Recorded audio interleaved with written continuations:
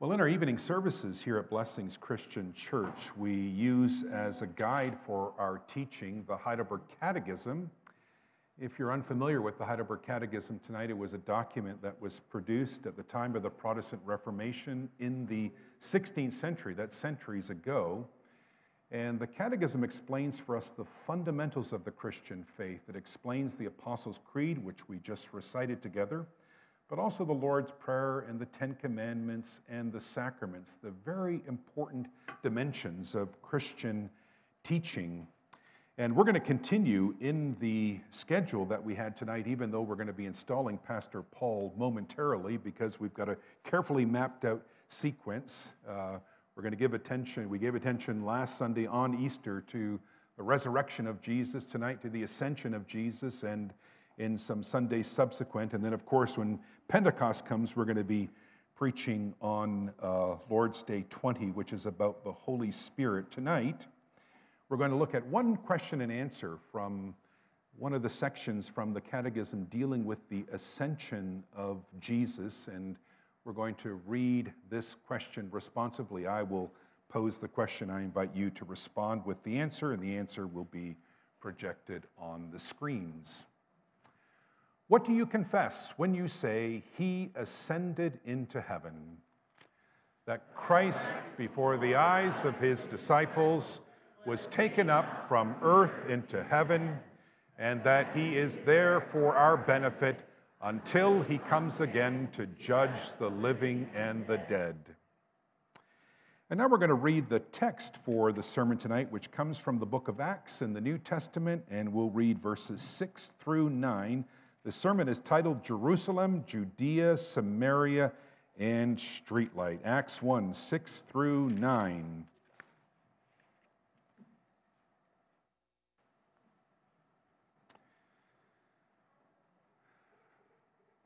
Then they, that is the disciples, gathered around him, that is Jesus, and asked him, "Lord, are you at this time going to restore the kingdom to Israel?" He said to them, "It is not for you to know the times or dates the Father has set by his authority, but you will receive power when the Holy Spirit comes on you, and you will be my witnesses in Jerusalem and in all Judea and Samaria and to the ends of the earth."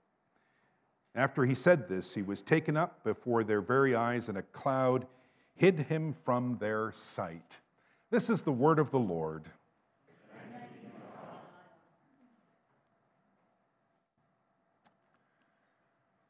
40 days after Jesus rose from the dead, he ascended into heaven. And last Sunday evening, we have typically a Q&A after the evening message. We're not going to do so tonight because we have other things to move on to following the sermon. But last Sunday evening, I got this wonderful question, and it was, "Where is heaven?" And heaven, I said last week, is not a location in our cosmos of space and time. It is God's dimension of reality. Reality is divided into two, heaven and earth, heaven representing God's dimension of reality, and earth representing our, or the human dimension of reality. Jesus, when he ascended into heaven, moved into God's dimension of reality. Now, this movement exceeds the limits of our experience and understanding. You should not think that heaven is up there in the sky somewhere to which we can travel with some kind of spaceship. Even the cloud that hid Jesus from the sight of his disciples was probably not an ordinary cloud. It was probably more like the cloud you read about at the transfiguration of Jesus, about which we read in the Gospels. The cloud itself was a special revelation of God's glory. Heaven is, of course, our immediate destination when we die. But when we are resurrected, when Jesus returns, we are going to enjoy a combination of heaven and earth. Jesus ascended into heaven, God's dimension of reality, but when Jesus returns, Heaven, God's dimension, and earth, our dimension, are going to be combined together in a way we simply cannot fully understand tonight. When the Heidelberg Catechism teaches about the ascension of Jesus, it reminds us that Jesus ascended for our benefit, and we're not going to take time tonight to identify those benefits. We will do so in subsequent services here at Blessings. I want us tonight, in the time that we have together, to think about the commission that accompanies the ascension of Jesus. Right before Jesus ascended, he gave a special commission, a special mandate. He said to his disciples, "You shall be my witnesses in Jerusalem and in Judea and Samaria and to the ends of the earth." Streetlight Christian Church was launched in faithfulness to that commission. And tonight we are very grateful for Pastor Paul and his family, and for the Streetlight staff and their families, and for the entire Streetlight community, both now and in years past, for their faithfulness. And we, at Blessings and Mercy, very much look forward to partnering with Pastor Paul and the Streetlight staff and the whole Streetlight community. We look forward to learning from you. Maybe you can learn a thing or two from us. We almost certainly can learn more from you. We look forward to laughing with you. We look forward to partnering with you and expanding the wonderful kingdom of the Lord Jesus Christ. Tonight we are going to install in this worship service Pastor Paul as a pastor of Blessings at Streetlight. Now you might say, isn't Pastor Paul the pastor already at Streetlight? And he is. So it's the same but different. And I thought of cute ways to explain this. I thought, well, maybe we could say, same horse, different race. Doesn't really work. Same rider, different horse. That really doesn't work. I thought, okay, we got to stop thinking about horses. Maybe we can think about light, street light. Same light, different lamp. That doesn't really work either. Here's where I settled on. Same story, different chapter. Same story, different chapter. What we're doing tonight is not starting a new story for Streetlight Christian Church. We're continuing a story that was started decades ago. But we're beginning a new chapter. We're turning the page, and it's our hope and prayer tonight that this is a beautiful chapter for Streetlight, a wonderful chapter for Streetlight and for us. And we're going to pray that God would bless this new chapter for Pastor Paul and Evelyn and for their family and for the whole Streetlight community. Well, tonight we're going to reflect on the kingdom of Jesus in terms of two things. First of all, the timing, and then secondly, the task. We're going to think about the kingdom of Jesus, first in terms of God's timing, and then secondly, in terms of our task. You may have noticed when we read through Acts 1, the question that the disciples posed immediately prior to the ascension of Jesus, Lord, are you at this time going to restore the kingdom to Israel? A lot of Bible scholars find fault with that question. They blow the whistle on the disciples. Bad question. John Calvin was a great theologian in times past, an amazing Bible interpreter from the 16th century, said, there are as many problems with this question as there are words. And I disagree with John Calvin tonight, believe it or not. It's the second Sunday in a row I'm disagreeing with John Calvin. I should be careful. I disagree with John Calvin, and for two reasons. For one, Jesus has just spent a lot of time with the disciples after his resurrection from the dead and before his ascension, teaching the disciples. What was Jesus teaching his disciples in the 40 days between his resurrection and his ascension? Well, he was teaching them, we're told in verse 3, just verses prior to our text, he was teaching them about the kingdom of God. It seems entirely unreasonable, unimaginable to me that after hearing Jesus teach for 40 days about the kingdom of God, they would be fundamentally mistaken in their question about the kingdom of God. And secondly, I would draw your attention to Jesus' response to their question. Jesus doesn't rebuke the disciples. He doesn't say, bad question. He doesn't say, what are you talking about? He says, it's not for you to know the times and the dates that the Father has set by his authority. The disciples were expecting Jesus to restore the kingdom to Israel, and they were expecting Jesus to restore the kingdom to Israel because this is exactly what the Old Testament prophets promised. You find it in Amos, you find it in Jeremiah, you find it throughout Isaiah, countless passages about the restoration of Israel through the Messiah. I want us tonight just to look at one example from the prophecy of Isaiah. The text is going to be projected for you on the screen. Isaiah 52, verses 7 through 10. I'm just going to read it there. I can find it there faster than I can find it in my Bible. But listen to these words. How beautiful on the mountains are the feet of those who bring good news, who proclaim peace, who bring good tidings, who proclaim salvation, who say to Zion, your God reigns. Listen, your watchmen lift up their voices. Together they shout for joy. When the Lord returns to Zion, they will see it with their own eyes. Burst into songs of joy together, you ruins of Jerusalem, for the Lord has comforted his people. He has redeemed Jerusalem.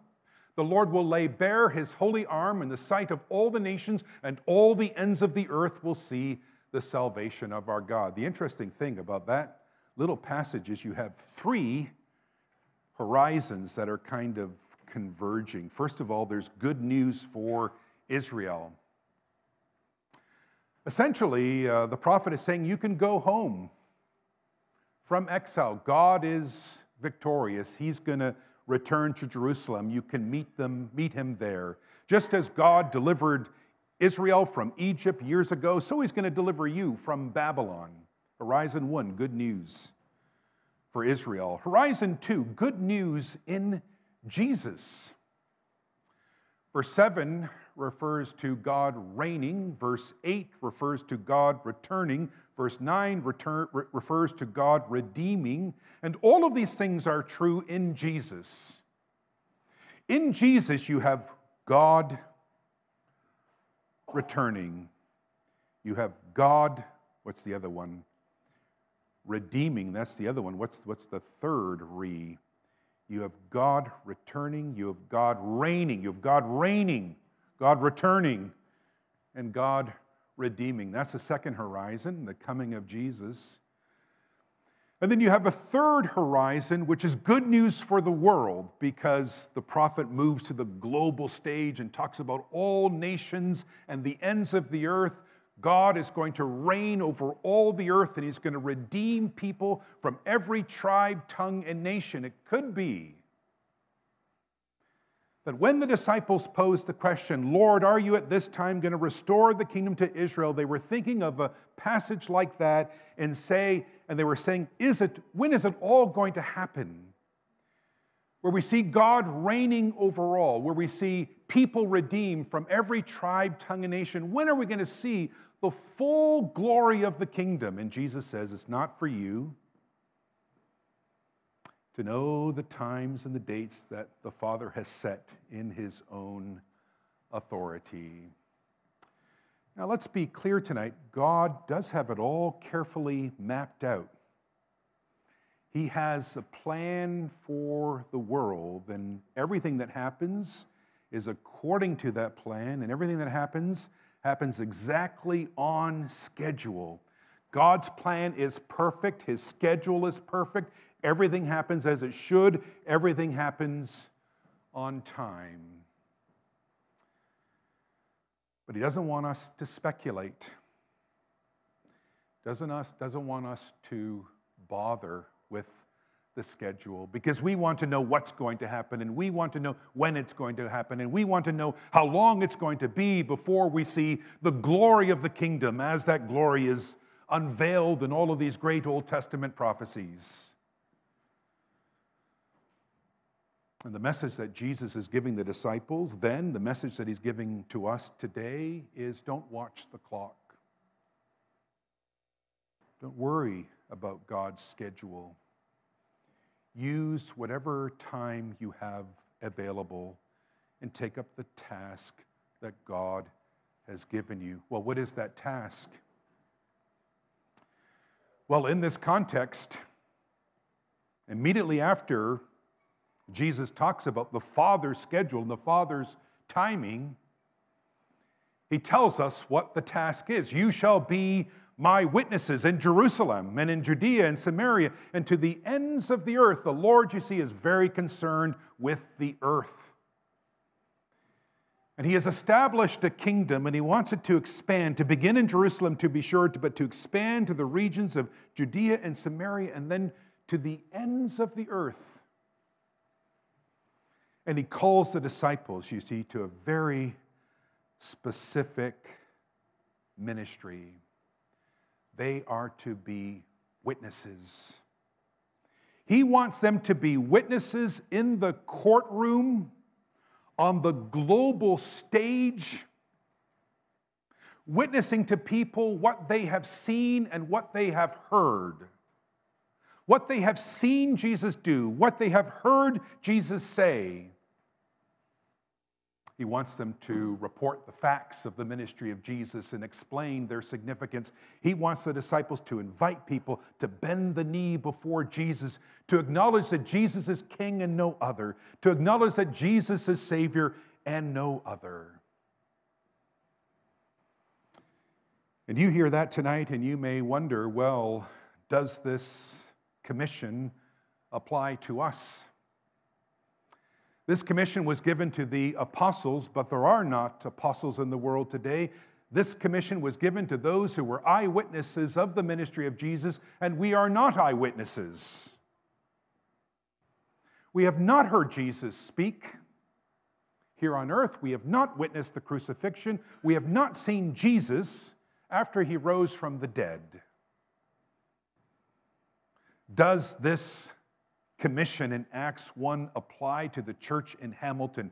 Does it apply to Blessings, Mercy? Does it apply to Streetlight? I want to suggest to you tonight that it does.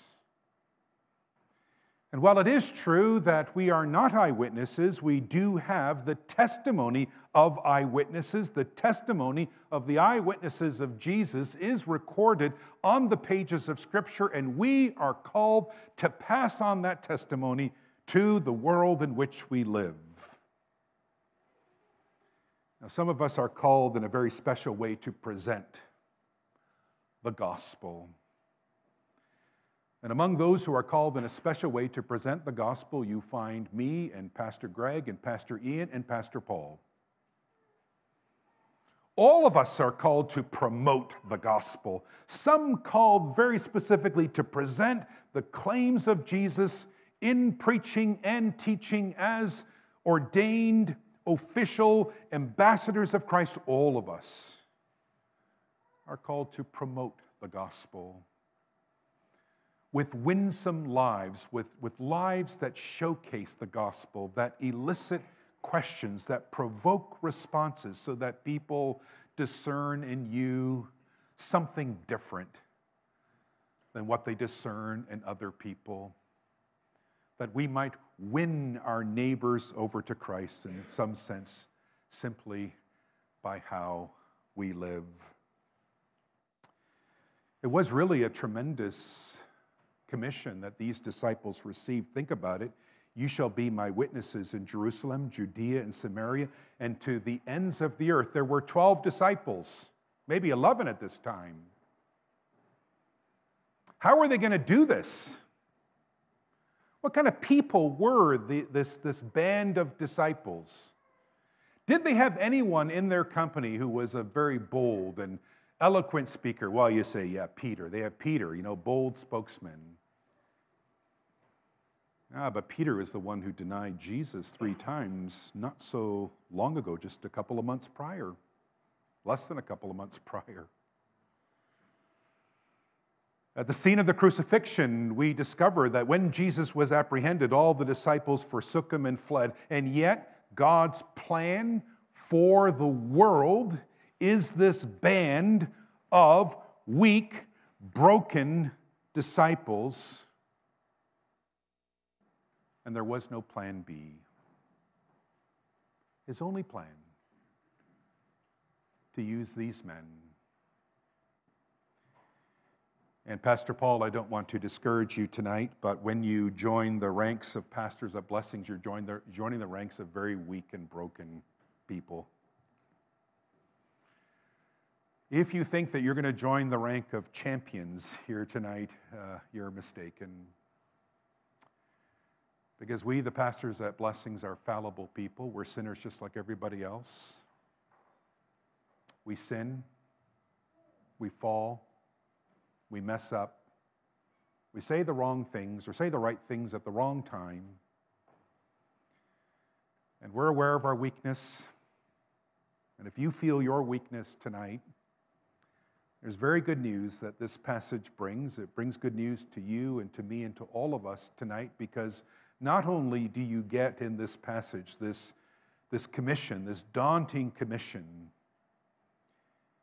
you get, don't you, an amazing promise, which is you shall receive power when the Holy Spirit comes upon you.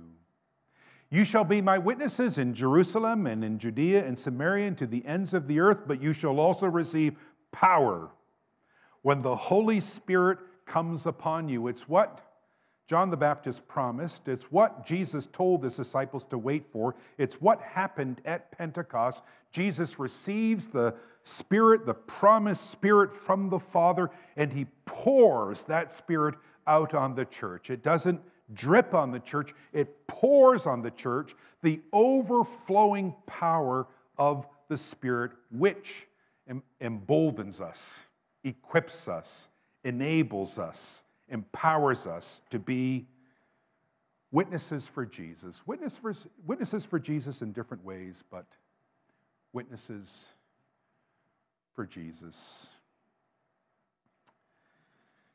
The whole book of Acts is in some sense an answer to the disciples' question, Lord, will you at this time restore the kingdom to Israel? Because what you discover in the book of Acts is that the story begins in Jerusalem. That's where the gospel is first preached.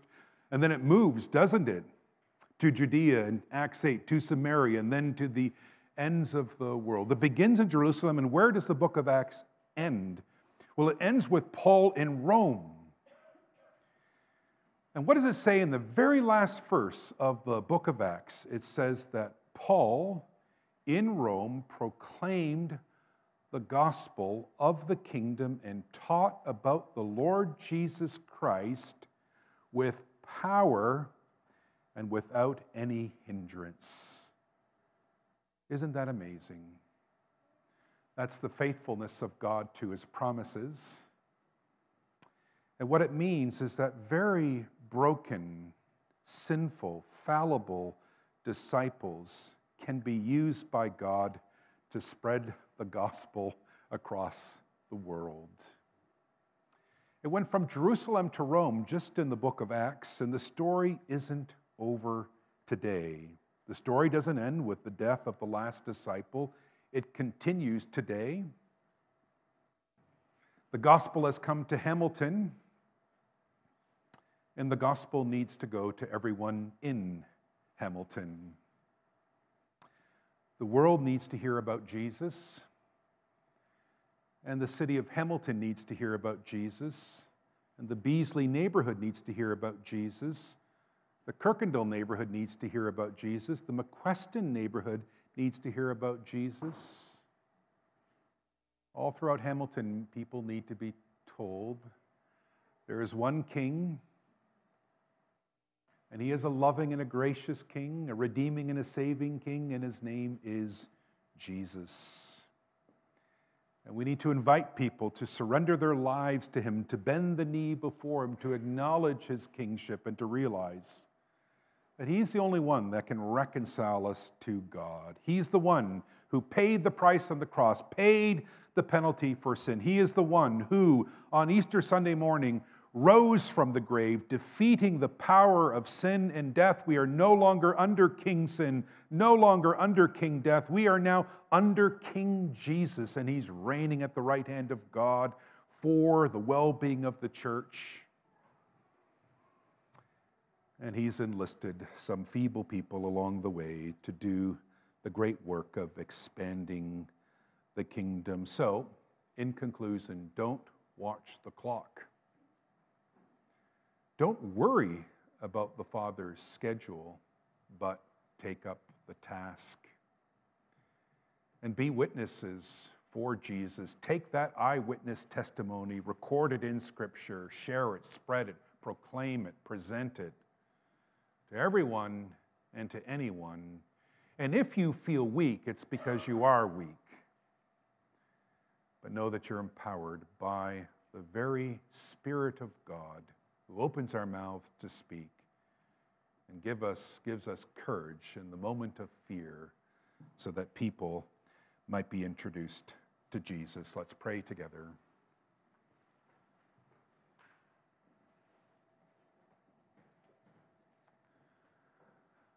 Our dear Lord, we thank you tonight for the gift of your Son, the Lord Jesus Christ,